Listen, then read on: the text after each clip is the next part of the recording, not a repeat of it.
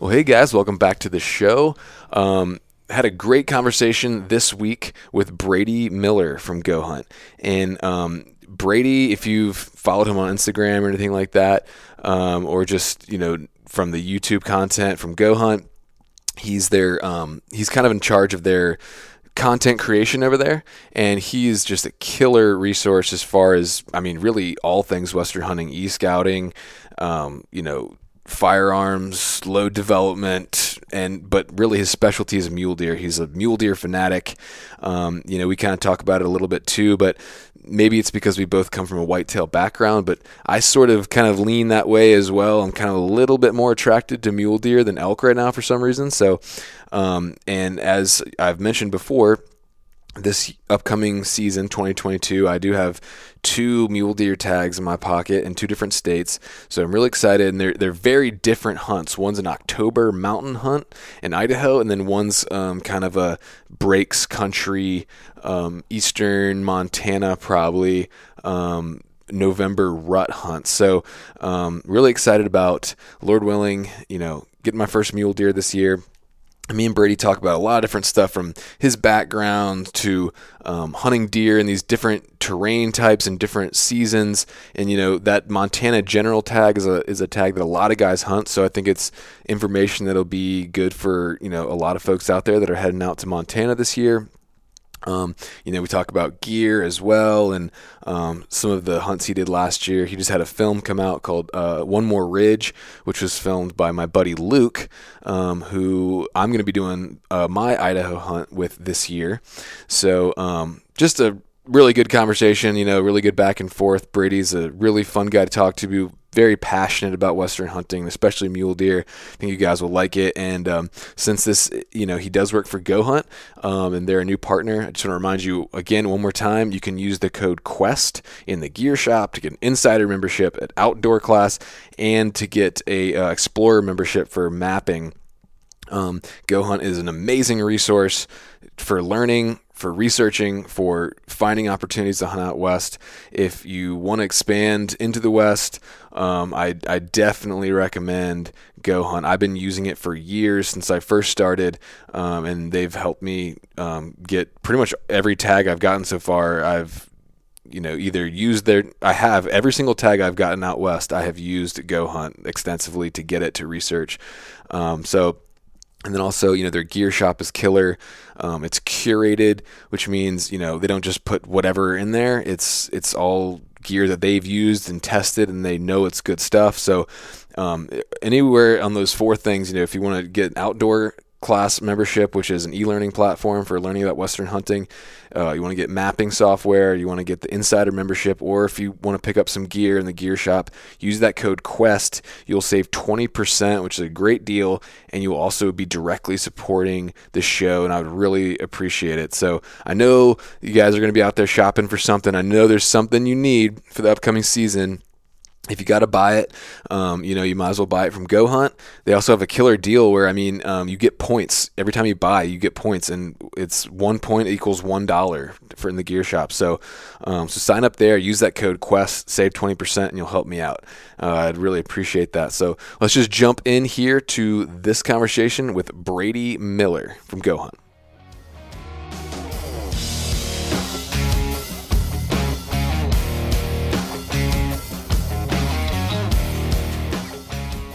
Welcome, guys, to the podcast. This is your host, Hunter, and I'm here with Brady Miller from GOHUNT. What's up, buddy?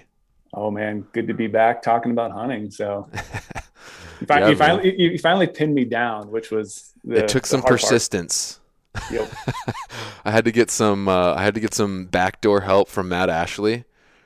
But that's why I like having Matt around, because he's good to pin down hey, you got to do this. And I'm like, oh my gosh, I totally forgot to respond to his text message 2 months ago.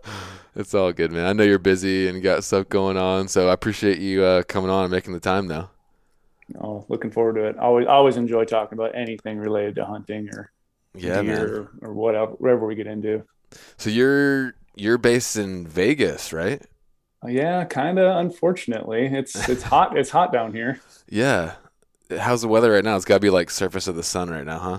Oh yeah, you don't want to go outside during the daylight, and even like some of the evenings when I go out and run, like we're getting to the point where it'll be dark out and it's still Uh-huh. like 100 degrees, and I'm like, Oh, wow.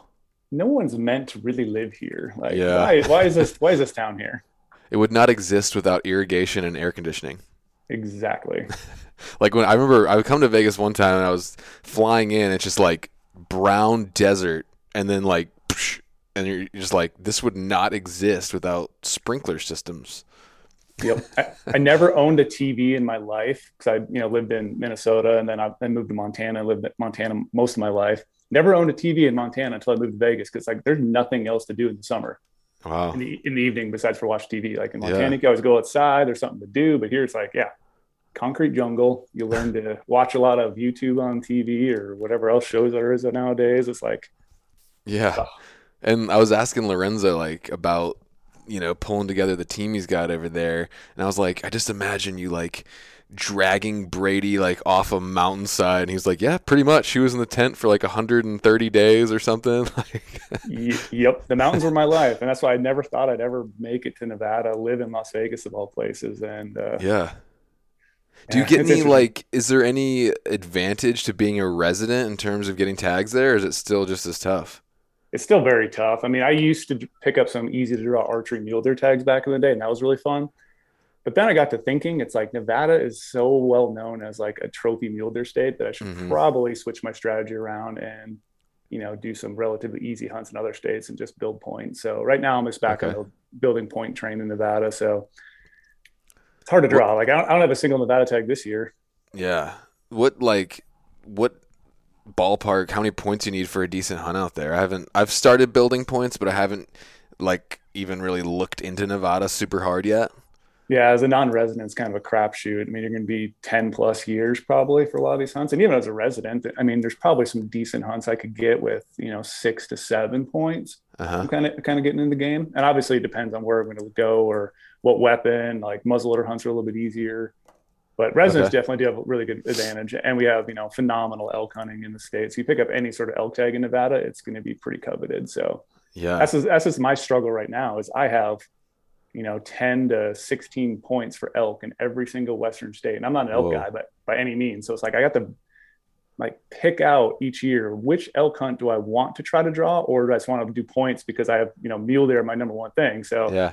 I have to try to plan those so I don't have a bunch of elk hunts in one year because I am at that point where I'm knocking on the door going on some pretty cool elk hunts, Yeah, but dude. So got to what do try you to got schedule them on in. the menu for this fall? So this fall, I actually just returned from a scouting trip up in Idaho. I was Cool. scouting over the 4th of July weekend. And so I have an Idaho over the counter deer tag. And then I have a Colorado second rifle mule deer tag as well. Okay. So Nice, man. a little light on the hunts this year, but it allows me to put more time in. That's why I'm probably going to go try to scout Colorado and just do both those hunts to the best of my ability instead of getting stretched thin. Because it's nice having, going to 3 states, maybe even 4 states a year, but then it also is a lot of pressure. You're gone all the time trying to and me in the content world, it's actually hard to get away during the fall because I have to schedule my content for the entire week I'm gone, Yep. make sure all the people working for me have all the social stuff going out. And then I have to make Mm-hmm. sure content's ready to go after I leave and all the freelance writers are doing their job. So Wow. it gets a little stressful, but that's why I put in all the hours in the summer and the winter and Yep. gear up for the fall. But That's what I'm trying to do now, man, is just freaking burn through as many podcasts as I can. Like these next 2 months, I'm just like hitting everybody up on Instagram, like, hey, come on. So, so that when fall comes, I'll just have like a nice little stockpile going. yep, that's smart. You Yep. got to do it because it's like even this weekend, I was like, man, do I really want to drive all the way up to Idaho to scout? And I'm like, well, we had 4 day weekend basically. We had Tuesday off at Go Yeah. Hunt, so it Oh, made it cool. worthwhile. And I was like, well, gas prices are only going to keep going higher and higher. Might as well do it now. Yeah. Do a little boots on the ground reconnaissance work and just kind of check out the unit, drive a bunch of roads, hike up some glassing spots, and just glass big country. And even though I'm not really looking to find deer at this time of year, like sure, it'd be great to see a bunch of big giant bucks and know like, oh wow, there's big deer in this area. I'm just mainly Yeah. like just checking it out, seeing what's Yeah. there. It's just a totally new unit to me. That's nice, man. Like that's the one thing that's tough about coming from the east is, luckily we have nice tools like Go Hunt, but there's nothing that can replace just getting out there, even if it's just for your own peace of mind and confidence. You're like, I've been here before. I know which roads are closed, which ones are crappy. You know what I'm Yep. saying? Yeah. Even this weekend, I was like trying to figure out, okay, I'm gonna need to have X amount of gas, like extra gas cans, just in case, my plan doesn't Hmm. work when I go out there in October and I need to drive around, or it's so remote of an area. What if I run into another hunter who, doesn't have gas and need Mm. to, switch things? Like even this weekend, I had to jump one vehicle. I had to help another person out do something on their vehicle too. It's like you never know what you're going to run into when you're out in the mountains. So it's That's like true. trying to re-emphasize like all the gear, extra gear I bring in my truck. Like I have to make sure I have that dialed because like I forgot my battery jump pack this weekend. Luckily, I still had jumper cables. But like if my truck died, I need to have all that extra gear. I'm going to need Yeah. to start to get all the shovels and you know tire inflation tools, patch kits, and all that stuff. So like there's a lot besides for like your hunting gear. You need like all that extra stuff too. Especially you guys like traveling all the way out here. It's like Oh, dude, it's such can't a imagine. headache. I know, man. Like, so for bear season, I actually drove out to Idaho, which was nice because I had all my stuff and I didn't have to like pick and choose, and so that was nice. But it was like solid 3 days of driving on both sides, and when I got home, because I'd been, in the backcountry for 10 days and then driving for 3 days, I was just eating nonstop garbage and sitting on my Oh yeah. butt for 3 days. Like my legs are swollen up. I think it gained like 10 pounds. Yeah, I was even doing the thing last night because I got home at like 2:30 this morning. Doing the thing where I'm like leaning on one side of my leg, leaning on the other side while I'm driving, just so uncomfortable. And I'm like, oh, Yeah. just get So, me home. and like that's, yeah, like, so no, yeah, I think it was last year or 2 years ago. I can't, it's all blurring together, but I went and filmed for Dan from Elk Shape, and that dude has everything in the world in his truck. Like he has an entire bow shop in his truck. He has like an entire like mechanic shop in his truck. like Yeah. like one of the other guys bike, like he crashed and broke something on his bike, and like he had all like extra like brake handle. Like I was like, man, this dude is freaking prepared for anything. Rather, you know, yeah, you got to prepare for the worst, unfortunately. And it's like, Yeah. it only takes one trip or something goes wrong where you're like, yep, that's never going to happen to me again. I'm going to Hmm. throw everything and the kitchen sink in my vehicle and just go. Yeah, man. Well, that's cool. It sounds like you got a good year lined up. I am a little interested because I don't really know much about like your background stuff. Like I know you're from Minnesota, Yep. so that means there has to be some sort of like Batman Begins type story of how you became a legendary mule deer slayer. So, so how'd you get into Western hunting, and do you think your love of mule deer? I'm assuming you started with whitetail. Yep. Yep. Started Uh, with whitetail. Yeah, is that how you think you got your love for the mule deer? Yeah, I think so. Yeah, growing up in Minnesota, my dad was always a person who would, get us. Like I have two younger brothers. He would always get us in the outdoors, whether it's fishing, hunting. I was really big into trapping when I was in Minnesota. Mm, So just like learning all these like small little life lessons about like being outside, the adventure about it, not being, at home on a computer or watching TV or anything like that. So it's always just getting us outside. I think like that's the main reason why I just got this love of adventure and just kind of being by myself and doing, cool things and put myself in cool places. mm. And so I grew up hunting whitetails, killed, several whitetails, and I lived in Minnesota. But while growing up, my dad would always travel out west. Oh, he was doing it himself, huh? So him and his buddies, even from there, they're, learning it back in the day. I don't know how people learned about going out west back in the day. Like, Yeah, I was talking to, like, when I started using GoHunt like years ago, like right when I started. I don't know how I would have like figured it out without, like, I even yeah, like had to like text Trail a couple times and like ask him stuff, and he's so nice, he like responded. So, but yeah, it's crazy, man. yeah. So he like always would go out west. He'd go to Montana, Wyoming, Colorado, and he just come back sometimes. Like they do this like big Wyoming, Montana trip. They come back with just piles of animals in the back of the truck. Like it'd be like like eight guys going out there. Yeah. He comes back and just says like all the animals we saw, like it's all on public land. Yeah. Like we're just out there grinding it. You can glass animals. Like every day you can either make success or just lay back and watch animals. It's totally different than sitting in a stand. Yeah. You know, you have to play the wind right. You're not seeing any animals. You have to wait for that right time. That buck's getting up and moving. And just like him talking about all these stories of stalking animals, seeing elk, seeing deer, glassing. And then I was just like, man, that sounds way better than anything I am doing in Minnesota or anything I Yeah. did with him before. Like I could actually hunt in Minnesota. So I always had this bug of like the cool stories he'd come back with. He'd come back with like video cameras, like way back in the day that I really need to try to remember a note, like try to get all that footage. That'd be Like cool. he has some really old school, like, you know, just those big giant video cameras of like their Yeah. hunts in Montana and Wyoming. So he come back and show me all that. I'm like, my gosh, it looks like a wild adventure. Yep. And then there was one point where we went on like a family vacation to like the Badlands, you know, did Mount Rushmore, that whole thing. Uh-huh. And I was seeing mule deer, I was seeing antelope. And I was like, this is the kind of country you hunt. He's like, yeah, like you just up on high knobs glassing and just, you know, going and putting stocks on animals. And I was like, that's something I have to do. So right away, when I got to the age where, you know, I started looking at colleges, I applied for University of Montana in Missoula. Oh, And okay. then I applied in Bozeman as well. And I always thought like, you know, I want to move out west and I want to hunt. Like that's literally both my parents knew like me going to Montana for college. It was basically me going to Montana to hunt. So like, I was like, well, I don't want to actually, you know, work all fall. I want to try to find a job where I could be outdoors, but, you know, go hunting still. So like, I'm going to do this fisheries biology thing. That way, you know, in the West, all the fish, you know, activity starts in, you know, April, goes through the summer, maybe a little bit in October. Yeah. And then I actually applied for University of Minnesota as well. But then we took a trip out to Montana to go look at the schools. And once I went to Missoula and checked out that place, I was like, yeah, there's no way I am even going to look at University of Minnesota. Like I'm coming out west 100%. Yeah. So I left everything behind. And once I graduated high school when I was 17. So I was barely 18, drove all the way up to Montana, didn't know a single person, and was like, just throw myself into this world of Western hunting. And I just had this bug growing up, watching all those movies, talking to my dad, like the West is where I want to be. And at first, when I go out there, like all my dad's friends, even my dad, are all like, oh, like you're going to be spoiled out West. Like elk hunting is so great. You're going to love elk hunting. Like, cause they're just giant, you know, big, Mm-hmm. huge animals, giant antlers.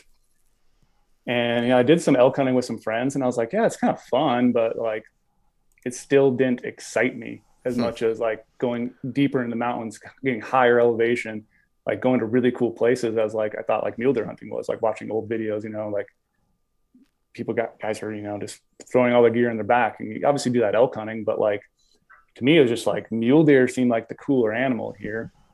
And maybe it was just because I sucked at elk hunting, why I became a mule deer hunter at first. But like I'd always had a bug about mule deer growing even in Minnesota. But they're like, man, you got to try this elk hunting thing. Got to try this elk hunting thing. And still to this day, they're like, why don't you elk hunt? You live in the coolest place in the West, and everyone there dreams of elk. But I'm like, no, mule deer are the most majestic animal in the world. Mm. They take you to the coolest places. And it's not an easy hunt. It can be easy hunt, but like they put you in a place where you're literally struggling. Like to me, mule deer hunting isn't sunshine and roses. And as most people know, like I'm addicted to pain, suffering, just like to push myself as far as I can go in the mountains. And I feel Yeah. like to me, that's why mule deer are just so cool, because you have to put that effort in every single day to get up there. And so like I just got that mule deer bug right away when I moved to Montana.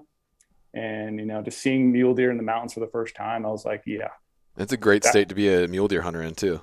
it's kind of like nature's arcade. I hate to say it because like obviously people are like, oh yeah, that's why tags are hard to draw, because you know everyone talks about Montana and all these other cool places, but like there are so many deer out there.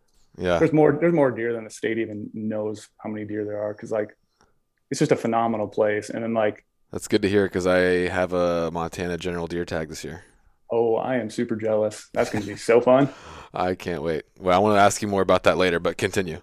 Yeah. So like after, you know, hunting the mountains a little bit for deer, then I finally like met up with a friend in college who was like, hey, I got this, you know, I grew up in, you know, the eastern part of Montana. Do you want to go with me on a hunt one weekend? I was like, yeah, we'll do it. So, you know, classes ended at and Friday, a certain time, we drove all night. Excuse me, we drove all night to his little honey hole. And it's this open, you know, breaks type coulee country. And that was my first experience at hunting that type of stuff. And the Mm. amount of mule deer we saw just was mind blowing to me. like I've been hunting the mountains since I moved there, and then Right. seeing that and just glassing up deer. Like I think one day we actually or in 2 days we saw I think 70 some mule deer bucks in two Wow. days. That's Obviously, there's crazy. a lot of small deer, some decent Right. deer, but I was like, man, if I could find the prototypical, big classic 4x4 mule deer, big fronts, big backs, like that's the buck I want to go after.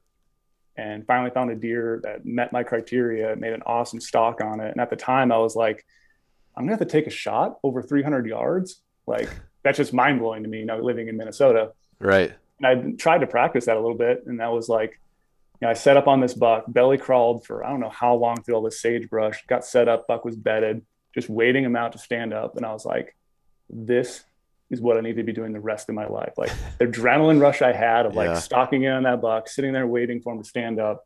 Finally, he stands up. I think it was like 380-yard shot. Took the shot of my 300 Win Mag, has no break on it. And I'm this, pretty tall, skinny guy. So like it definitely knocked me around back in the day. And like watching that animal fall in that terrain and then walking up and picking his rack out of the sagebrush, like that was a turning point to me. And I was Mm. like, yep, there's no way I'm ever hunting elk again. Like these mule deer, like the style we hunted, the way like obviously hunting mule deer in the mountains is different than hunting in that terrain, but like they're very similar. And I was just full on addicted at that point. Like Nice. everything I did from that point forward was trying to get mule deer hunting a lot more. And so staying in Montana was really fun because then I backpacked basically every single weekend. And later on, I got a job as a fisheries biologist for United States Geological Survey. And so I was in the best shape of my life, getting to test out all this great backpacking gear, buying it all the time, and just going out there and just putting myself in cool places to keep scouting mule deer. And I just learned that the mountains are a place I want to be. At first, it was like, I can't believe, I don't think I've told many people this, but the first time I actually moved to Montana, that first year, I was like, yeah, mountains are really cool, all that stuff. But I had that, experience in like central eastern Montana. I was like, maybe the mountains aren't for me. Maybe I just want to like visit them every now and then, but still like trying to do some of that open country hunting. Mm-hmm. Went back to Minnesota for a summer working and then came back to Montana. And I was like, I'm an idiot. Like, I love the mountains. I don't know what I was thinking. Like at Yeah. first I was like kind of like intimidating, they're Yeah. big, they're hard to get around it. And I was like, what was I ever thinking about that? So then that's, yeah, jumping around a little bit, but I just got addicted to, putting myself in cool places. And that's what I think mule deer take me is super cool place. I wake up every day and you're like, wow, I can't believe I'm here. Like looking over all this vast country, watching animals be animals, glassing from afar, trying to figure out ways to put stocks on them. Like it's just so addicting to me to be up high looking at deer or looking at elk or bears or whatever else it is and just glassing animals. There's nothing that compares to that in my life at all. Like That's just awesome. this, and the whole like struggle, I mentioned struggle all the time. It's like that struggle of going on a mule deer hunt that like literally does give me purpose. Like I'm a very competitive person, very competitive in basketball when I was younger and even recently in Vegas playing basketball with all these like ex NBA players. Like I love that competition.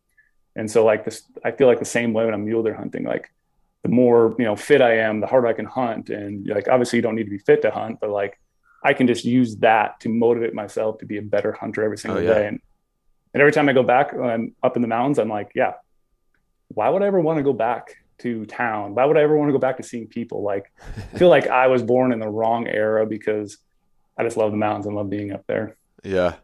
Yeah, and it's so weird, like coming down out of like if you've been up there for like 10 days, then you come down like back into society, and it's just like everything is just so strange and like just kind of gross. Yep. But The only thing I ever realized is like realize the importance of how easy it is to get water. yeah, You like, oh, just walk over here to the faucet, turn it on, get a you do Nalgene full of appreciate water. that stuff a whole lot more.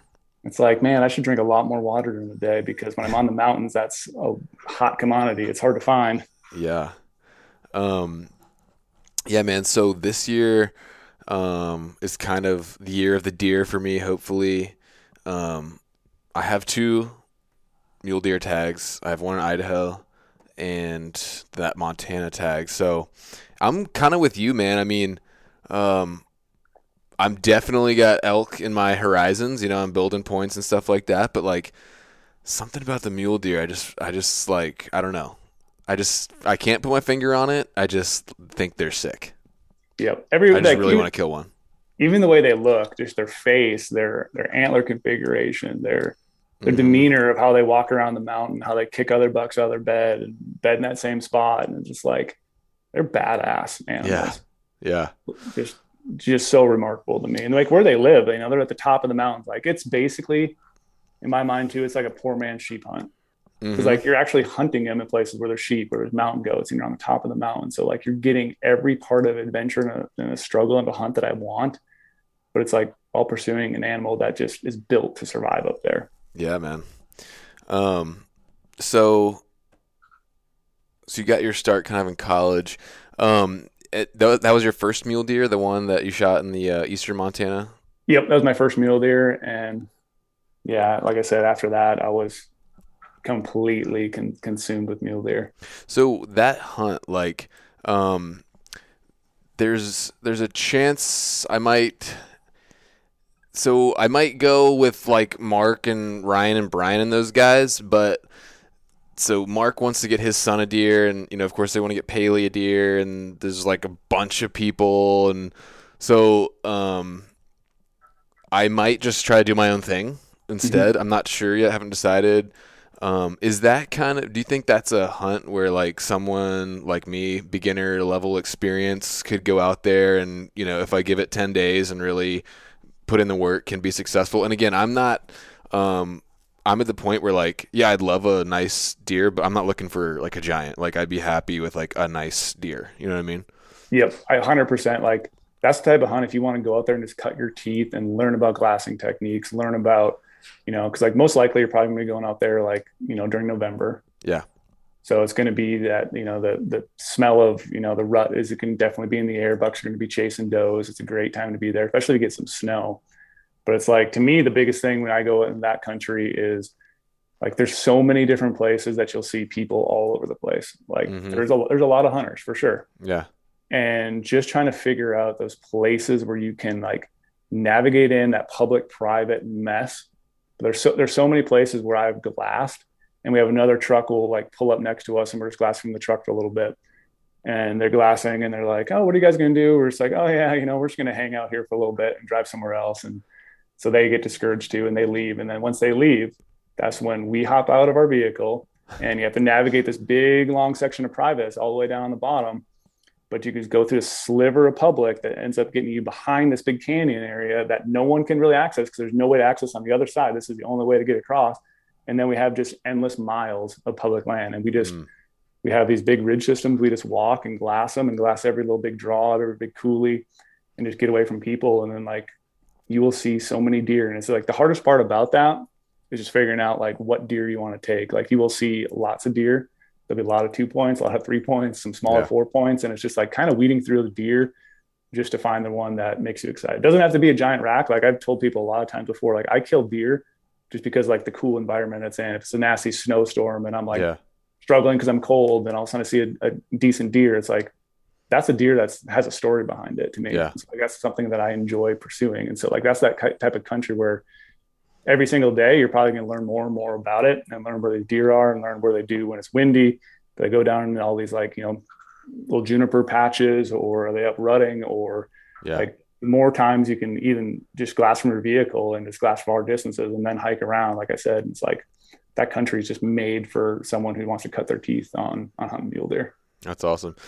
Yeah, for me, like even with whitetails, like I've never been like super into size or score numbers and stuff like that, but it's just like sometimes you just see a deer and you're like, it just gets you excited. And you're like, yeah, I want that deer. Like I want that deer. Mm-hmm. So, and I'm not like, yeah, I'm not a big trophy hunter, but so is that? So I was talking to Robbie Denning a couple weeks ago about that hunt too, and he's more of a big, nice, comfy base camp type guy. Yep. And I'm more, in my fairly limited experience, I'm more of a backcountry style, but I don't have nothing against base camps either. Does that specific hunt lend itself kind of one way or the other, or is it kind of you could do either one, or? You can do either one. And I think you're going to put yourself at a way bigger advantage if you do try to either backpack it a little bit Hmm. and throw out a teepee with a stove. Yeah. Because like most people in that country, like it's cold, Right. like it's brutally cold. So a lot of people are staying at hotels. or they're, pulling like a snowmobile trailer and have that parked somewhere and like drive on their four-wheelers. But again, you got to realize that every single day, these people who are staying in hotels have to wake up super early, Yep. way earlier than Drive you out. do, drive all the way out there, and then the evening drive all the way back. They might go into Yeah. town, get a meal, and now it's super late. They're tired every day. So as the hunt goes on, you're way more beneficial, I think, if you can stay out there or stay close by where you're hunting and do a little small base camp. It doesn't have to be a big base camp. You can base camp next to your truck and every day just keep moving your base camp, or Mm-hmm. pack up your stuff and actually do some backpacking, even though it's not like country that's going to kill you. Yeah. But like backpacking and getting in some of those sweet public land spots and just camping up, like every day you wake up, it's like you're fresh. Yeah.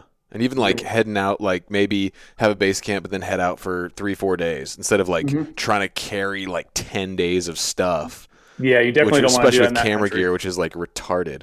Yep, and that time of year too, like you're carrying so much clothes, you basically look like a Yeah. Michelin man because like you're every single insulation layer you have on, like Yeah. you're gonna need all of that because like the thing I see too a lot of times people don't sit in glass country that often because like it is so cold or Yeah. always you're glassing into the wind, like you're always glassing into the north, the wind's just blasting you the whole time. So like people do get discouraged and start driving around. When they start driving around, they're missing so many little hidden pockets. Like when you get out and actually like walk, you realize, wow, there's little pockets here and there that these deer can actually bed in that you Yeah. can't see from a vehicle, you can't see from a road.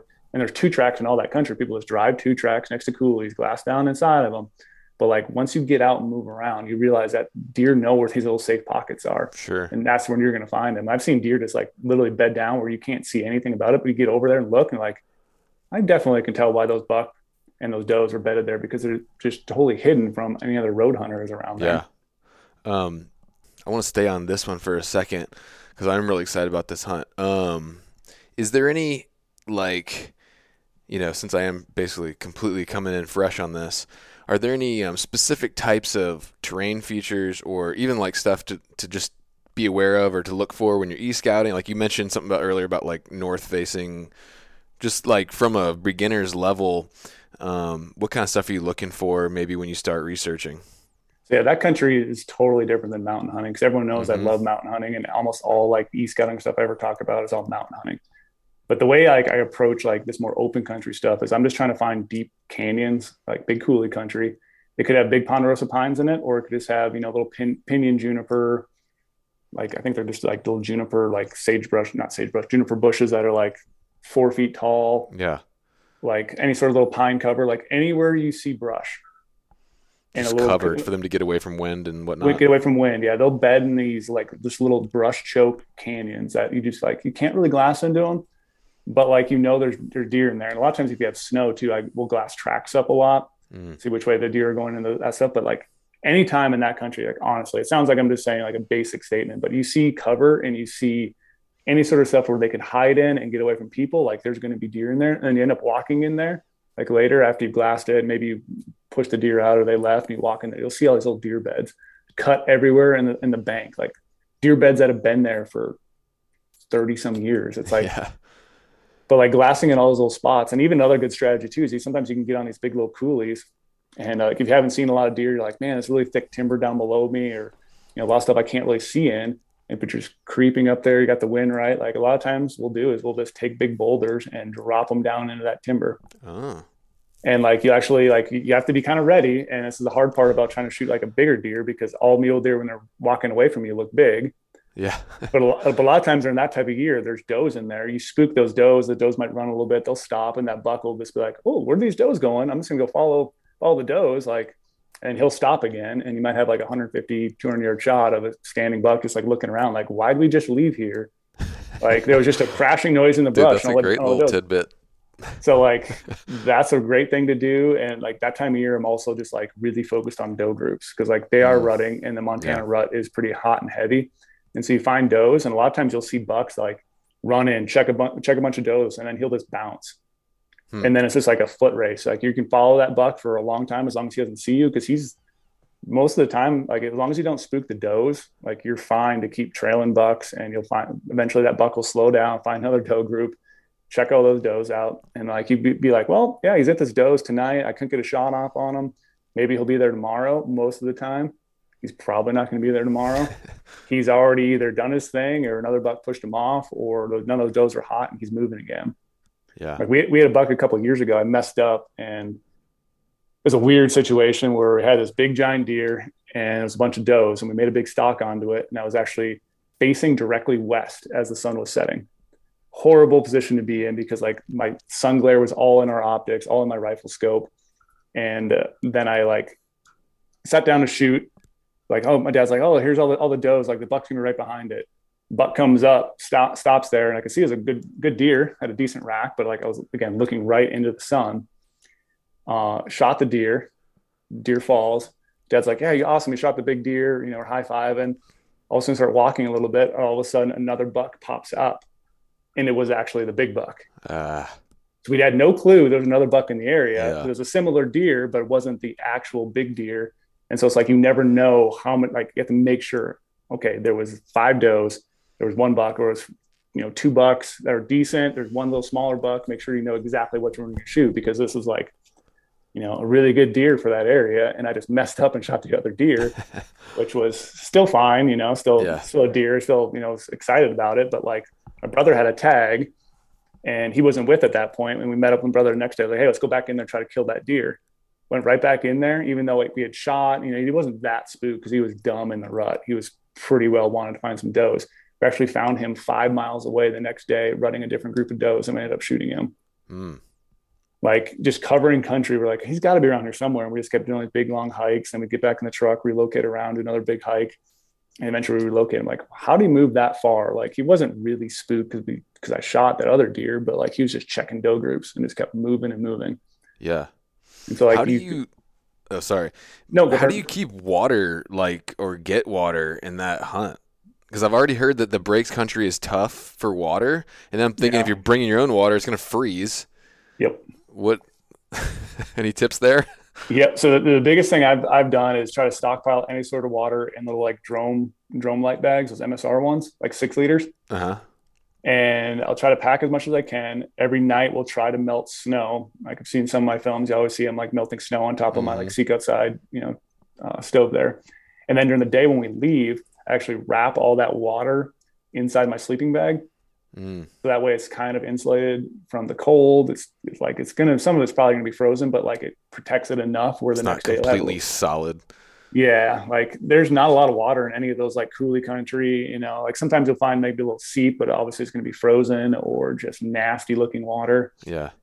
And so water is the hardest part. That's why like a lot of that country, like if it snows, you're gonna be golden, and if it's wet snow, it's even a little bit more beneficial for you because you make a lot more water content out of that wet snow. But it's probably another thing too that just it's that barrier of entry again. Like if you get out in that sweet spot way away from there and you're there every single day and you don't have to hike 2 miles to get to it, and like you can make do with a little bit of water or say, hey, I'm just gonna go out for 2 days. I know how much water I need for 2 days, and then go back and resupply or have a big jug in your truck. And again, keep it in your truck, keep a bunch of blankets around it so it doesn't freeze while you're gone. But it's like that's the part that I think a lot of people just miss because they don't realize that you take for granted. You take for granted, like you need water, need the gear, and you're just not willing to do it. So you're like, oh yeah, that's why a hotel sounds great. Yeah. Turn that faucet, like we said, and just get that water easily. But yeah, dude. So speaking of melting snow, I saw One More Ridge. Yep. Great film, by the way. And first of all, so my Idaho tag I think is in similar terrain that that film was in. I'm also going with Luke, and we're gonna tag team it. Like we're both hunting and both filming. Oh, you're going with the Luke. The Luke. Oh man, my homie. Yeah, we did a podcast together and we just hit it off and just worked out and I was kind of like, hey man, like we could both hunt and both film. He was like, that sounds cool. So we worked it out. So how was hunting with Luke? Luke is an amazing human. Yeah. Everything about that guy, I just love and just fully enjoy hiking with him. Nice. Like, what he does with the camera, like, yeah, he's talented. He's really good at video. He's phenomenal at photos. And I like hunting with him because like, he's the guy who will do a lot of video because obviously they're there to produce a film, but he's also snapping a ton of pictures at the same time. Like I want to remember it as well. And every time I pack my, Sony camera everywhere I go, but like, I can only take so many photos of my boots or my spotting scope, or I never actually get myself, in a lot of these photos. Right. It's like, not for any other reason, but just like memories and Yeah, showing my totally. family back home, like, hey, this is what we did. We were struggling. I was, Yeah. next to a big fire in the snow, and like, so Luke's able to capture those memories and those moments that like That's the mean curse of the photographer is like you're never in the you're pictures. never in them. Yeah. And it's actually way harder than people probably think doing video and photos. Like, because when you're doing video, your settings are kind of a certain way, and it's not that easy. Like to just start getting good photos. The nice part about Luke is he will pack a ton of camera gear. He will have two different bodies, multiple lenses. He can kind of just do whatever he needs to do. But like, yeah, Luke, you'll have a blast hunting with him. Yeah, I'm looking forward to that one, man. It's gonna be fun. And at least two, I broke him in for you on that hunt last year. So I think he's ready for what he's going to get himself into, and probably can prepare a little bit more for it, because those mountains will eat you up. Yeah, the bear hunt I did this year was, I think, in similar type terrain. And phew, God, it's steep. I mean, like steep. I Yep. don't even know. Like me and Mark shot his bear across the river, and we had to go down, up, get bear, down, up, and it was 8 hour just brutal day. Yep. And every time you want to move camp, you're like, do I really want to move camp over there? Because like I said, you got to drop all that elevation. You just wasted Yeah. all that energy, all those calories you burned, and like you And the can't mental pack. stress of going down that steep, actually, I think for me, going down is worse. Physically, it's not quite as challenging, but like you're just constant cortisol drip because you're like, don't fall, like, and Yeah. just like getting slapped in the face with willows and And you add any sort of snow on there, and you're stepping on those stupid sticks that lay like vertical down the mountain, and you're just ass over tea kettle, and you're like, oh my gosh, don't fall in the rifle, and trying to yeah, or follow a don't certain way to impale protect your gun. yourself. Yeah, but like, oh yeah, you'll have a blast. So like, just from a high level view, what's are there some tips for like, obviously that rut hunt during or in the kind of breaks country is a totally different hunt than rugged, late October mule deer hunt. So what do you how's your strategy vary there? Actually varies greatly. So during that like October time frame, all those bucks, they strip their velvet, and now they're in the timber. Mm-hmm. And so what I'm basically looking for is any sort of open pocket, but I'm really not glassing like open country that much, because some of these bigger mature deer, they just know over the years, like come out in the open. My buddy got shot last year. I Mm-hmm. watched something bad happen to him. So they don't really like coming out in the open, but like you can focus a lot on all that, what I call like edge habitat.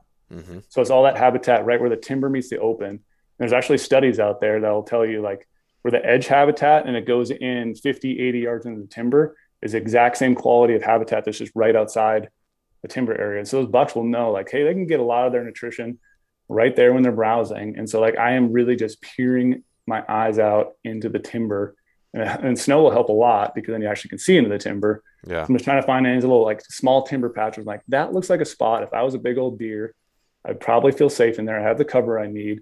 It's blocking from the wind, and just kind of glassing and focusing in those areas, and like looking all those big open slopes. Like, yeah, there might be small bucks out there, or if it's in a big burn area, you probably can have some bigger deer out in the open, but like they're going to want to be in that cover because they don't Right. have to move that much. And if they have that edge habitat cover and all that good feed there, like they don't have to come out in the open. So you might be glassing a big hillside, like, wow, there's no deer here. But like he just could be in the timber. And it's like, do you wait and stay there for multiple days and just have that intuition in your head? Like there's a deer here. I've glass tracks in the snow going in the timber. Eventually he's going to come out. No one's up here spooking him. I'm just going to wait my time, or just like you cross that off and move to the next spot. And like, when do you come back? Like, because there's no rut. So they're not going to be chasing does, but like you have some cold weather and you have some snow, like those deer have to be up and they have to be feeding more. And that's what I think I always try to, it's hard to plan it, but I always try to figure out like, when might there be a snowstorm? Yeah. Or Right. sometimes I have the luxury of like, oh, I could just chase a snowstorm and just like really drop a hat and like, I'm going to go hunting next week because I heard there's going to be a big snowstorm. But Yeah. like guys come from out east, you can't plan on that. Mm-mm.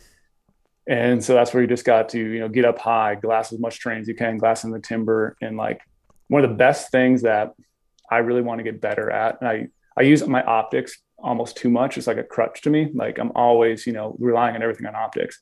But I really wish I was a still hunter and I could just follow a buck track in the snow and just go all day just tracking a buck. But it's always hard because, you have myself, I might have another friend, Neville might be with me hunting. So Mm-hmm. that's two guys. And then we have a camera guy. So we have three Yeah. total guys trying to sneak through the timber as quiet as we can in the snow, crunchy snow, barely moving. Like that's a tactic, I think, in October. If you can find some of those spots, like dropping a little bit of elevation and just getting in the timber and stalking them, like could be very beneficial. You always hear, Mm. Robbie Denning talk about that all the time. Like Yeah. grabbing a track and going on it. It's like that's this tactic I want to become more proficient at because then it's going to add to my toolkit of different weapons I have to use. I can't just rely on optics because Yeah.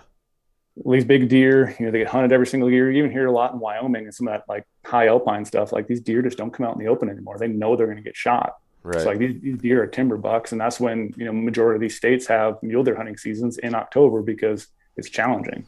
Mm-hmm. So it's just finding little areas, I think, to glass or losing elevation to find a better glassing vantage point and just constantly maybe finding ridge systems that have little finger ridges coming off it. Then you can maybe glass an east facing aspect. Then you can glass a west facing aspect, maybe glass some north timber, like just trying to figure out all those different ways you can, figure out where the deer are at and what slope. And then like, oh yeah, I saw some deer on, this slope of the mountain is facing this direction. Looks like Mm-hmm. it's that steepness. Where else in that unit while I'm hunting did we see some of that similar terrain the day before? Yeah. Maybe there's a big deer hanging out there. Yeah, it seems like always on these hunts over time, you start to figure out which habitat is the best, and you can kind of key in on that towards the end. On a more practical note, I know you and Luke are both pretty tall dudes. Mm-hmm. What shelter did you run on that hunt? We had the Seek Outside Cimarron. Okay, sweet. That's what I have too. And I was wondering if it was going to be too tight for both of us, but it was plenty of room in there. Plenty of room. And I think the Cimarron's probably the ideal like setup for two people because I think I carried in like the shelter, the stakes, the pole, and I think Luke carried the stove. Mm-hmm. So it's great in that aspect. You can split things up a little bit, but that Cimarron is a perfect for two guys, stove, all your wood, and you can still have your backpacks inside every single night. Did you bring like a Silex for gear or anything, or you had all your gear in there? All the gear in there, yep. Okay. And the only thing I definitely recommend, like most people are like, oh yeah, late in the season, you don't have to worry about too much. For like, you're not going to have any rain really and getting your teepee. I never have issues with rain getting into the teepee, but like that late season, you might be setting up your teepee on snow. Mm. And so once you melt all that snow in your teepee, now you have a little bit of mud in there. So like Yeah. having some sort of ground sheet, little Tyvek, roll up thing, that's going to be very beneficial. Just like not pop your pad for one reason, but Yeah. then get yourself off the mud. And like in the Colorado hunt back in the day, it was a second rifle Colorado hunt. We actually set up on snow, like it was literally like a foot of snow. And we tried our best to get all the snow out, but it was like ice on the bottom. Yeah. And we thought like, oh yeah, maybe by day 3, it'll be all melted in there. It was just a giant sheet of ice every single night that we're sleeping on. That's So terrible. like having that extra, Tyvek sheet and then having the pad, like I felt like in my head, I was like, oh yeah, the Tyvek's helping me, insulate me a little bit more, but that heat or that cold is just going right to the Tyvek, right to your sleeping pad and making you cold. So it's like trying to get all that snow out is absolutely beneficial. Like if you can find a stick and you're just like stabbing that ice the whole entire time, trying to clear it out. Like that's why when Luke and I set up that camp we really probably spent an hour with our boots, just like getting all the snow as much as we can, because we don't want that stuff to melt in there. And then when we leave during the day, that's going to freeze. All that water also then makes more condensation every time you turn the stove on. Yeah. And crank it up. So then you have condensation to deal with in the morning. So it's just like trying to figure out ways to make your camp a little more comfortable. Back there. Yeah, there were a couple times with the condensation. I was in a Silex in this bear hunt. That was my first experience with a floorless, single wall shelter. And there were a couple times the condensation got so bad, and it would start raining, and then there'd be raining inside my tent. I'd have to get the stove out. But one of the best tips, I don't really talk about it too often because it's like one of those things that I think I just take for granted. I learned when I was doing fisheries work, backpacking all the time, and because I worked in Glacier National Park, so it's like very, very wet, moist areas. So every time you're camping, you do have condensation. Those little, I can't remember what they are. Those little TV ads for ShamWow.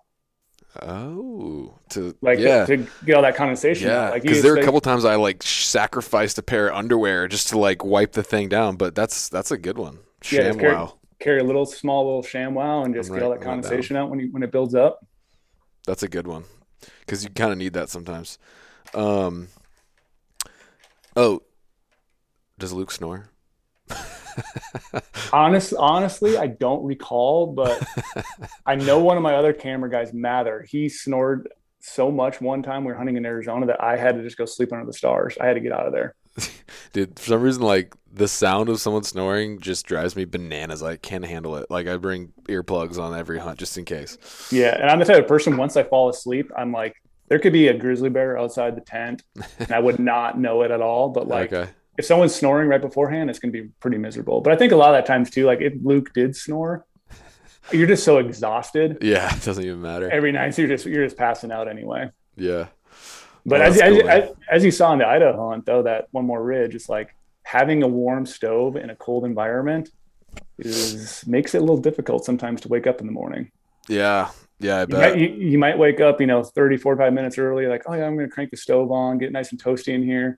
I'm gonna go to sleep for a little bit longer, and then you push the wrong button on your phone like I did that one time and Oh yeah. literally slept in. Yeah. And I actually had a guy comment on that YouTube video today who's like, "You're a freaking idiot. Like, who goes hunting and doesn't wake up in the morning?" I'm like, bro, that was like day 5. We're Yeah. exhausted. It's freezing cold out. And that stove again is a crutch because it makes you just want to stay in there and be warm. Those armchair hunting experts love commenting, don't they? Oh yeah. Is that for both those hunts? Because so I'm from Virginia, so I mean like Montana November. I'm not gonna lie, is scaring me a little bit, cold weather wise. Is a large U-turn probably gonna keep me nice and toasty in there? Oh yeah, that'll be a great. So I think I have the large, just the regular one. Mm-hmm. And so I've, been fortunate at the gear shop here to like test all sorts of different stoves. And at first I was like, oh yeah, like I used to be this big lightweight guy, and I still am a lightweight guy because I try to cut ounces everywhere I can because I carry a giant rifle. And my Yeah. rifle weighs 14 pounds. Whoa. I have a huge Swarovski 115 spotting scope right now, so that's giant. I have other optics, so I try to cut weight where I can. So back in the day, I was like, man, I want to get the medium stove, like the very small one, to save weight. But I realized when I'm out there and I'm actually breaking sticks for that stove, because like a lot of times I just don't want to saw. I just want to get as much wood as I can to get it in Yeah. the teepee to start drying that wood out. So I'll break a bunch of sticks with my foot. And it seems like all the times that I'm trying to break them with my foot, they're always a little bit too long for that medium stove. So that's why I kind of went to a large, because that way I can cut them with my foot, just break the sticks and not have to worry about, Yeah. cutting wood, and it fits in there really nice. So that's why I think the larger one is a little more beneficial for that. Yeah. Obviously, sawing is really good too because you warm yourself up twice. I didn't even think about that. But you're going to realize that every single night you get back, you have 2 priorities.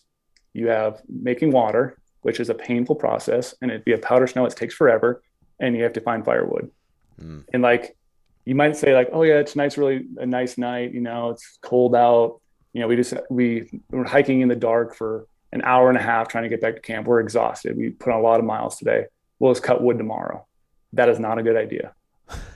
Tomorrow you might have a giant snowstorm in that Yeah. evening, and now you have to go outside and cut wood in the snow, and now all your other wood that might have been dry and easy to find now is buried in a layer of snow.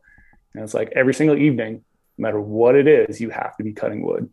Okay. It's like, and you have to be melting water, because that next day you might go on a crazy pound, and then you get back and again you're exhausted. So like you have to keep just Yeah. doing these steps every single night. It's like a list of chores, and like those 2 I think are absolutely essential, because if you don't have that warmth, you're not going to dry out your gear. Those boots are going to be frozen, and it just adds that like mental reset. And you're like, oh, it's nice and warm in my tent and nice, Yeah. and then just having that extra water every single day is great, because when you're on those late season hunts, like we make coffee all the time when we're sitting there glassing. We have bone broth and whatever else we have. It's like having all that stuff, a little extra water, is pretty nice. Yeah. And Robbie was talking a lot about just the importance of like being at your spot at the right times. Like, the deer are very crepuscular, especially in October. Mm-hmm. So do you ever use that kind of midday lull to kind of get some camp chores done if you're close enough to your camp? Or are you out there glassing all day? No, if we're close enough, I definitely will. But like a lot of times I'm like, oh, I'm going out hunting during the day. Like I'm probably not going to come back to camp. Like there really isn't a reason to. So that's why the title of him, One More Ridge. We just kept going one more ridge every single day, get further and further. But like, that's why like when you're out there, sometimes we found like this perfect tree that just had all this dry, like old man's beard type stuff on it, whatever that, mossy looking stuff. So we grabbed all that we can. We grabbed a bunch of little small sticks that were totally dry because we were making some fires while we were glassing.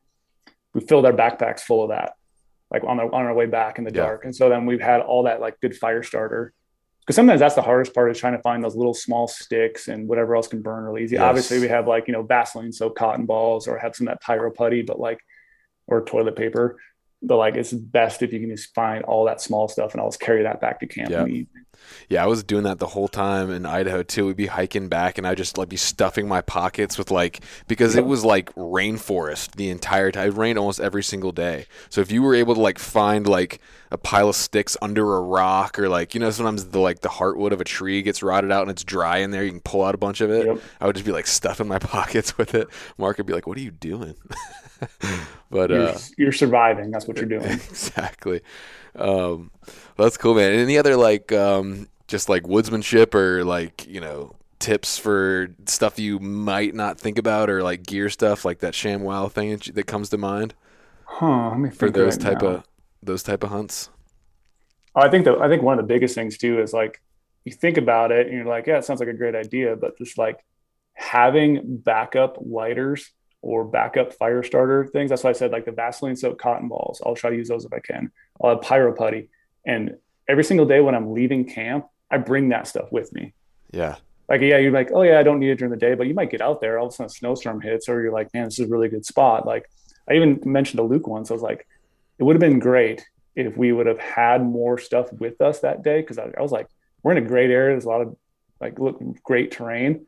What if we just camped here overnight, just suffered it and just made a big giant bonfire yeah, and slept next to the fire and just all of our down clothes and just be like, there's certain times when that might be the best option, even though it might suck and you might not get any sleep, but you're putting yeah, yourself in a better position instead of hiking all the way back. Or you might have done that thing where you drop 1,000 feet, climb up, 800 feet on the other side. Like, man, camp's a long ways away. Sure wish I brought some of that extra fire starter that's sitting back at camp right yeah. now. It's like Plus, that's a having that, survival thing too. I mean, you never know. I mean, like, you never know. yeah, And well, that's good, man. even just some of the other small stuff too, like salt pills. Like Mm, salt pills are so great in the mountains. Like you get cramped a little bit, or yeah, obviously you're not having a lot of water. You might be a little dehydrated. Popping some salt pills during the day, like you just feel like you're money because you can just keep going because you're not cramping up. You're resting a little bit easier. yeah. That's a good one. Um, So let's see what else I got here on my little list here. Oh, I'm just curious. You talked about your gun earlier. Um, so I've had really good luck on game animals with my 6.5 Creedmoor. Now, I'm shooting a copper mono bullet, Mhm. a hand load, and so I've shot an antelope with it, a whitetail, and a blacktail. All three of them, I mean, dropped. Like the whitetail was heavily quartering too. I think he ran like 10 feet. The other ones just like were done. Um, I know mule deer are a little bit bigger, but at the same time, um, you know, as far as elk go, I'm going 300 Win Mag. So this is new. I just got this guy up here. I was looking at Um, that earlier. I was yeah. eyeing it up. I already like the break on it. And I can barely see it, but I'm like, ooh, that's a nasty break. Yeah, I don't even know which one. So I looked at these at the Expo, the Seekins Havoc Element. Oh yeah, dude, that's a sexy looking gun. Yeah, I just put this scope on too. I tried like every rifle I could get my hands on at the Expo, and this one was just like the one I just kept coming back to. I just couldn't get it out of my mind. But I got this because on that Idaho hunt, I also have an elk tag. Yep. Um, so I didn't want to See, be undergunned, right? so you're the type of person who's never seen all the funny memes on the internet making Oh, fun I've of six seen five them. Creedmoor. Oh, I've seen them. That's why I barely like didn't even want to bring it up. But Yeah, so I don't think you can ever be overgunned. no, no. Like But like if I'm doing so what I'm trying to say is in my experience, the Creedmoor has been very good on deer sized game, and I've heard that yeah. before. But I know mule deer are bigger. Would you be comfortable hunting with the right bullet, 6.5 Creedmoor for mule deer, or are you going 300 Win Mag all the way? Yeah, no, I would never. I would like it's just my total personal opinion. I don't care what people say about it. It has good ballistics. It does this or that at distance. It has the right energy. It's fast. It's like what happens in paper and ballistics are totally different than what happens in real world while you're hunting. Mm-hmm. Like I care about an efficient kill. And like my dad would always say, like around like race cars, like there's no replacement for displacement. You know, the bigger the motor, the more power you can make. Yeah. You know, bigger the rifle, more knockdown power. And like what I always think about too, it's like if I'm going to shoot at a big animal, this animal is living in the mountains every single day. Yeah. It's strong. It's will to live. And some of these big old bucks, they just want to survive. Yeah. Like one bullet sometimes, like even a well-placed shot might not knock them down. Let's say that buck's on a ridge. You shoot him. You don't know if it was a great shot or not. You think it was. He runs over the ridge and you're like, well, now we have to go over there and we don't know the outcome of this. Whereas maybe you shot a bigger gun, it would have just dropped him in his tracks. Now he's not in the timber. Now, if it was an elk, for example, maybe he's now, you know, a half mile further away and some nasty stuff. And there's no snow on the ground. And like for me, I'm slightly colorblind, so I can't see blood on grass at all. And so like you're tracking around there trying to find that animal and you're just like, man, like maybe if I had a bigger gun on that circumstance and just, you know, like it's hunting. You're not going to get the perfect shot every single time. It could be heavily cording away and you got to shoot through a gut full of grass and twigs to get up through there. And so that's why to me, like even when I was in Minnesota, my dad would always make us shoot 300 Win mags. So even in a whitetail stand in northern Minnesota, when my family goes hunting, every single one of them has a 300 Win mag. They're all shooting over 200 grain bullets. And just like, and I don't know if this is like, what was I going to say about, I don't know if this is a bad saying to say, but like I say it to a bunch of my friends, like big guns take lives. It's just, to me, it's a straight fact. Yeah. Yeah. It's like, I'm with you, man. But like there is something to be said though about, you know, someone wants to be comfortable behind their gun, you know, they shoot it really great. Maybe someone who flinches really easy, then I would totally say like you should shoot what you're most comfortable with. Yeah. But like if you're going to shoot something bigger, like I have 300 Win mag and I, you know, just started shooting a 300 rum this year. And I shoot these guns all the time to the point where like I don't feel the recoil at all. Sometimes I even feel like I can keep my eyes open when I shoot, but I shoot a lot. Yeah. And so like I feel very confident behind it. But if it's someone who, you know, shoots really great with it and they know to wait for the perfect shot, but like I said, hunting sometimes don't give you the perfect shot. We all want to make it happen, but like you had a big deer in front of you, like I said, slightly cording away, you have to pump through a lot of stuff to break something down. You might wish you had something bigger. Are you shooting hand loads? Yep, hand loads. I hand load everything. So okay. Because it's been tough. I mean, you know, did you have a large stockpile, I guess? Like, I don't know how you shoot a lot in this environment. Like I've been like scrimping, like.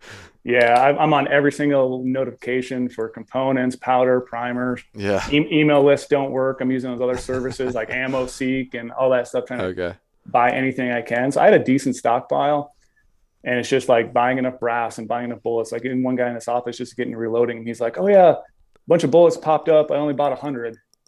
I'm like, "Wait, you only bought 100 and there was more you could buy?" He's like, "Yeah, there wasn't a limit." I'm like, "You got to buy everything in bulk. Every time there's something available, like right now, I think I have multiple thousands of different sort of bullets for every gun I shoot. I have enough brass. Like primers are the hard part right now. I don't have a lot of primers, so I'm kind of cautious. But like even when I'm doing like load development right now, I'm trying to break in virgin brass. Like I'm shooting primers that I won't shoot hunting just to get that one fire brass. Yeah. I don't want to burn up my 215 Magnum primers. You know, I just want to save those. Yeah, and that's a lot of reason too why I went with 300 Win Mag over like a 300 PRC or some of these other like newer, sexier calibers, just because like when I was about to place that order for that gun, I went online and I was like, okay, I can buy 7 boxes right now of good 300 Win Mag ammo. Yep, 300 Win Mag. And it's just like you have a better chance of being able to run down in a normal environment to the store and grab a box of 300 Win Mag. It may not be like the best ever, but it's going to go in your gun. Yep, that's the exact thing I was just going to bring up. It's like all these off the wall, new cartridges that are out there. It's like if you knock your scope on a hunt and let's say you don't have enough ammo with you to resight it in, you go down to a mom and pop shop in the middle of Idaho, middle of Montana, are they going to have what you need? Because it's such a specialty new thing. Probably not. Right. But I guarantee you they'll have 7mm, 300 Win Mag, 30-06, 30-06, all the classic stuff. Like they'll have some of that. It's not going to be, like you said, they're not going to be the same probably. Right. But it'll get you by. In a it will fit in your gun and shoot. Exactly. Well, that's cool, man. So yeah, coming up on time here. I don't want to like take up too much of your time, but you are officially a podcaster now.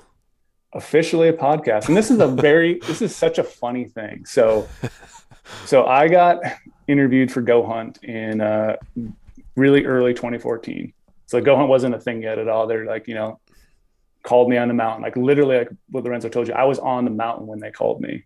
That's because I said jokingly, Lorenzo was like, I just imagine you like pulling Brady off a mountain somewhere, like all scrubby, and he's like, yeah, that's basically what happened. Yeah, the one job, that first interview I had, I was literally skiing on the mountain, and I like had this phone call. I was like, crap, I got to find a place I can, not in the wind right now and answer this phone call. So like right away when they interviewed me and they said, oh, what would you do at GoHunt or editorial? Like, what do you think could be, something that would drive, a lot of traffic or good things to the website? Like, obviously written content. I love writing. But I was like, there's this thing on the internet right now called podcasts. They're not really that big. There's not very many hunting ones. This is 2014. And I was like, yeah. GoHunt right away. Like I would love to start a podcast and just chat with cool people, have cool stories, talk about stuff. Like, yeah, not sure about this podcast thing.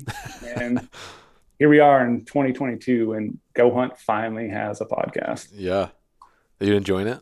Oh, I love it a lot. The coolest thing is like, so it's like myself, Chris Neville, and then Trail Kreitzer, like podcast host for Big Hunt Guys. And it's like, we always thought around here, like there's so many conversations we have at the office of like, random draw stuff or tactics or e-scouting or something. Like, why don't we just, setting up a camera is a pain. If we could just podcast and tell those stories, like it's going to come off really, really genuine because we're just three guys, BSing with each other, but like, we're not just having, a bunch of like, it is structured a little bit, but like it's gold. Yeah. We can talk about hot topics or, we want to talk about something that it would take Trailer or myself, like, half a week to write an article about that, or we can jump on the podcast and just talk about e-scouting and how we do things, or how Insider can benefit you. Like we can explain it so easily through words on a podcast. And like we've had some cool people on, like I was telling you earlier, like I just got to figure out a way to do these remote stuff because like there's so many cool guests out there that would love to have on the podcast. And just even like random people too hit us up on Instagram who are like, I've been a follower for GoHunt for years, you guys help me out so much. Like that's a guy I want to get on the podcast and be like, what is it about what we do that you love? Like, let's explain this passion that you have of like how we helped you. Like we, like Trail and I and Neville can talk about, ways we use GoHunt all the time, but it's like, we work here. So it's kind of a given, but if I can get some other cool people that can talk about different things or how they use things differently, like it might even be something that we'll learn because, we use these tools all the time. And so podcasting has been phenomenal. I love it. Yeah. Love kind of being a host. I'm trying to figure out ways to ask questions. And sometimes, Trail and I both get really long winded. And so Trail will talk for like 20 minutes. And I'm like, Trail, I didn't get a word in. And he always says like, gosh, you have to just like interrupt me. I'm like, I'm not going to interrupt you in the podcast, but like what you're saying is gold. But like, I also had something to say. And it's like trying to find that balance of pulling out good questions with each other and just trying to keep it worthwhile for people who listen. Yeah, that's really fun, man. You get to just network and get to know people that you may not otherwise, get to have an hour-long conversation with, and when you're creating content in the same time and learning. So, but yeah, I mean, dude, like I said earlier, I mean, GoHunt's been so helpful for me. It's been there since I started. So, I mean, this guy right here would not have happened without GoHunt. I probably wouldn't have one of my deer tags this year without well, maybe both of them probably. I mean, I use it all the time. So, it's cool to link up with you guys a little more and kind of partner with you some. But yeah, man, where can folks find you if they want to see some more of your stuff or check out the podcast or your films or whatnot? Yeah, so the podcast is pretty easy. It's we were thinking about a name for the longest time. The name's hilarious, Big Hunt Guys. Big Hunt Guys. So if you've seen any of Chris Neville's stuff on Instagram, like he hates Instagram captions. Like he's rarely on Instagram now, but he's always like, big sunset guy, or he shot a buck in Montana last year. It was like big mule deer guy. And that's all he says about like his captions. Or like big backpack guy and his backpack's, fully loaded down. So like Lorenzo was like, you guys should name it Big Hunt Guys. And we're like, that is actually golden. Like, yeah, it's funny. It's kind of Neville's idea as well, the Big Hunt Guys. But like, I think Lorenzo actually said it first, but like just taking all of Neville's randomness and throwing it as a name. It's like, it encompasses every one of us. It's kind of funny because you have Neville who, does all the banter. I'm kind of dry and just to the point. And you got Trail, who's a genius in everything gear and research. Yeah.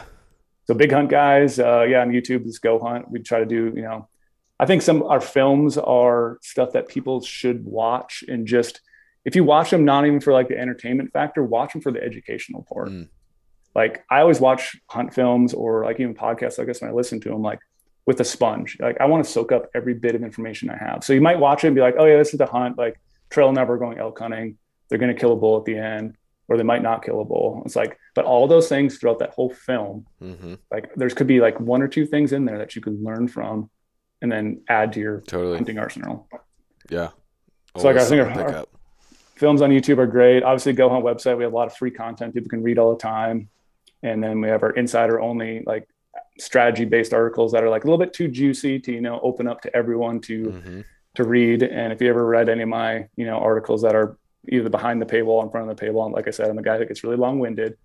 Definitely get into the weeds, and I always apologize. Like big right guy. Exactly.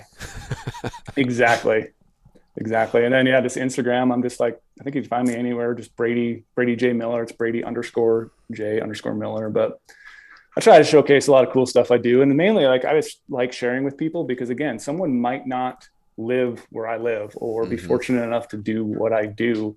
And so that's what the whole reason I got into writing, I got into photography is like, I just wanted to share my experiences with my family.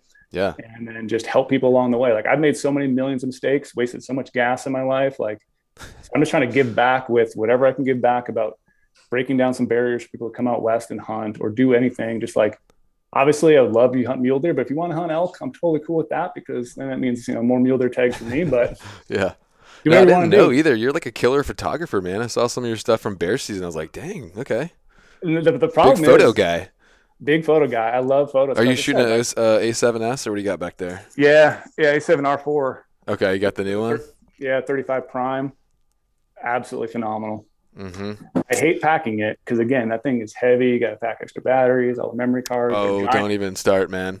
I'm going in with two bodies and a 70 to, or I mean what is that? 2 to 600. Yep. The only thing I hate though about being so into photos and like, I want to showcase my parents and all my friends back in Minnesota what I do. It's like I have endless drives full of scenery shots that are just perfect. And I'm like, I can't share them with anyone. Oh man. I guess I got to keep those all tight because you can send them to your mom. She's not going to steal your hunting spot. Exactly. But you got to text them, and it's like I'd rather just post them big and somewhere they can see it. And obviously I can make a photo album, make it private, and some other service. But like, yeah, I love photos just as a way to like remember stuff, and also just take photos just to I know what the terrain looks like. Yeah. Like this week when I was scouting in Idaho, I was snapping so many photos on my camera that I would never share with anyone because it shows scenery. But then I opened up my computer, big screen, and I'm going to dive into the terrain because I can look at, Go Hunt maps all day in 3D, but it's like, if I'm there and taking them out there, I might as well be collecting data. So those photos to me are also a data source that I can look at for research for future hunts or for my hunt coming up this year. Yeah, that's good stuff, man. Well, cool, man. It's been good talking to you. Anything else that you want to hit on that I didn't ask you about? Not really. No, I'm just excited for the season. Like that's why I hate. Me too. I love it and I hate it that we're in the summer. I just want it to be fall and going up and scouting this weekend. And I'm like, my gosh, it's such a long ways away. How can I pass the time right now? You could be in Virginia, so just remember that. Or I could just jump on podcasts and we could just hang out and chat all the time. So I'm always open for that. Yeah. Well, I'm saying like anytime you think like, oh, it's so far away. Oh, you meant like hunting season so far away. I thought you meant like physically far away. Well, both. Okay. Yeah. Well, at least you can drive to your hunting spot in less than 3 days. Yeah. I can imagine. You must just blow through podcasts on those trips. Oh man. Yeah. Audiobooks. Oh, there you go. Yeah. I've listened to some killer audiobooks, but anyway, well, yeah, man. Thanks for your time. It was good talking to you. Hopefully we can link up sometime again. I don't know, maybe even one day we can hunt together or something. Exactly. Let's just get some of these on the books. Cause like you said, sometimes they get hard to pin down. So yeah, be persistent. Cause I love podcasts. I'll chat about anything, rifle stuff, optics, glassing. Okay. Yeah. I'd love to have you back, man. Maybe whatever you want to get into. Maybe we could squeeze in another one, before this fall or something or update after the season or both. Who knows? Exactly. E-scouting is a big thing. E-scouting is a little bit hard to talk about on podcasts, but there is definitely some little tricks. And sometimes you get me going on e-scouting and I dive into stuff I probably shouldn't talk about. I'm like, gosh, I should hold that back. Note to self. get Brady to talk about scouting. Yeah, exactly. All right, cool, man. Well, thanks again, and we'll talk soon. All right, appreciate you, buddy.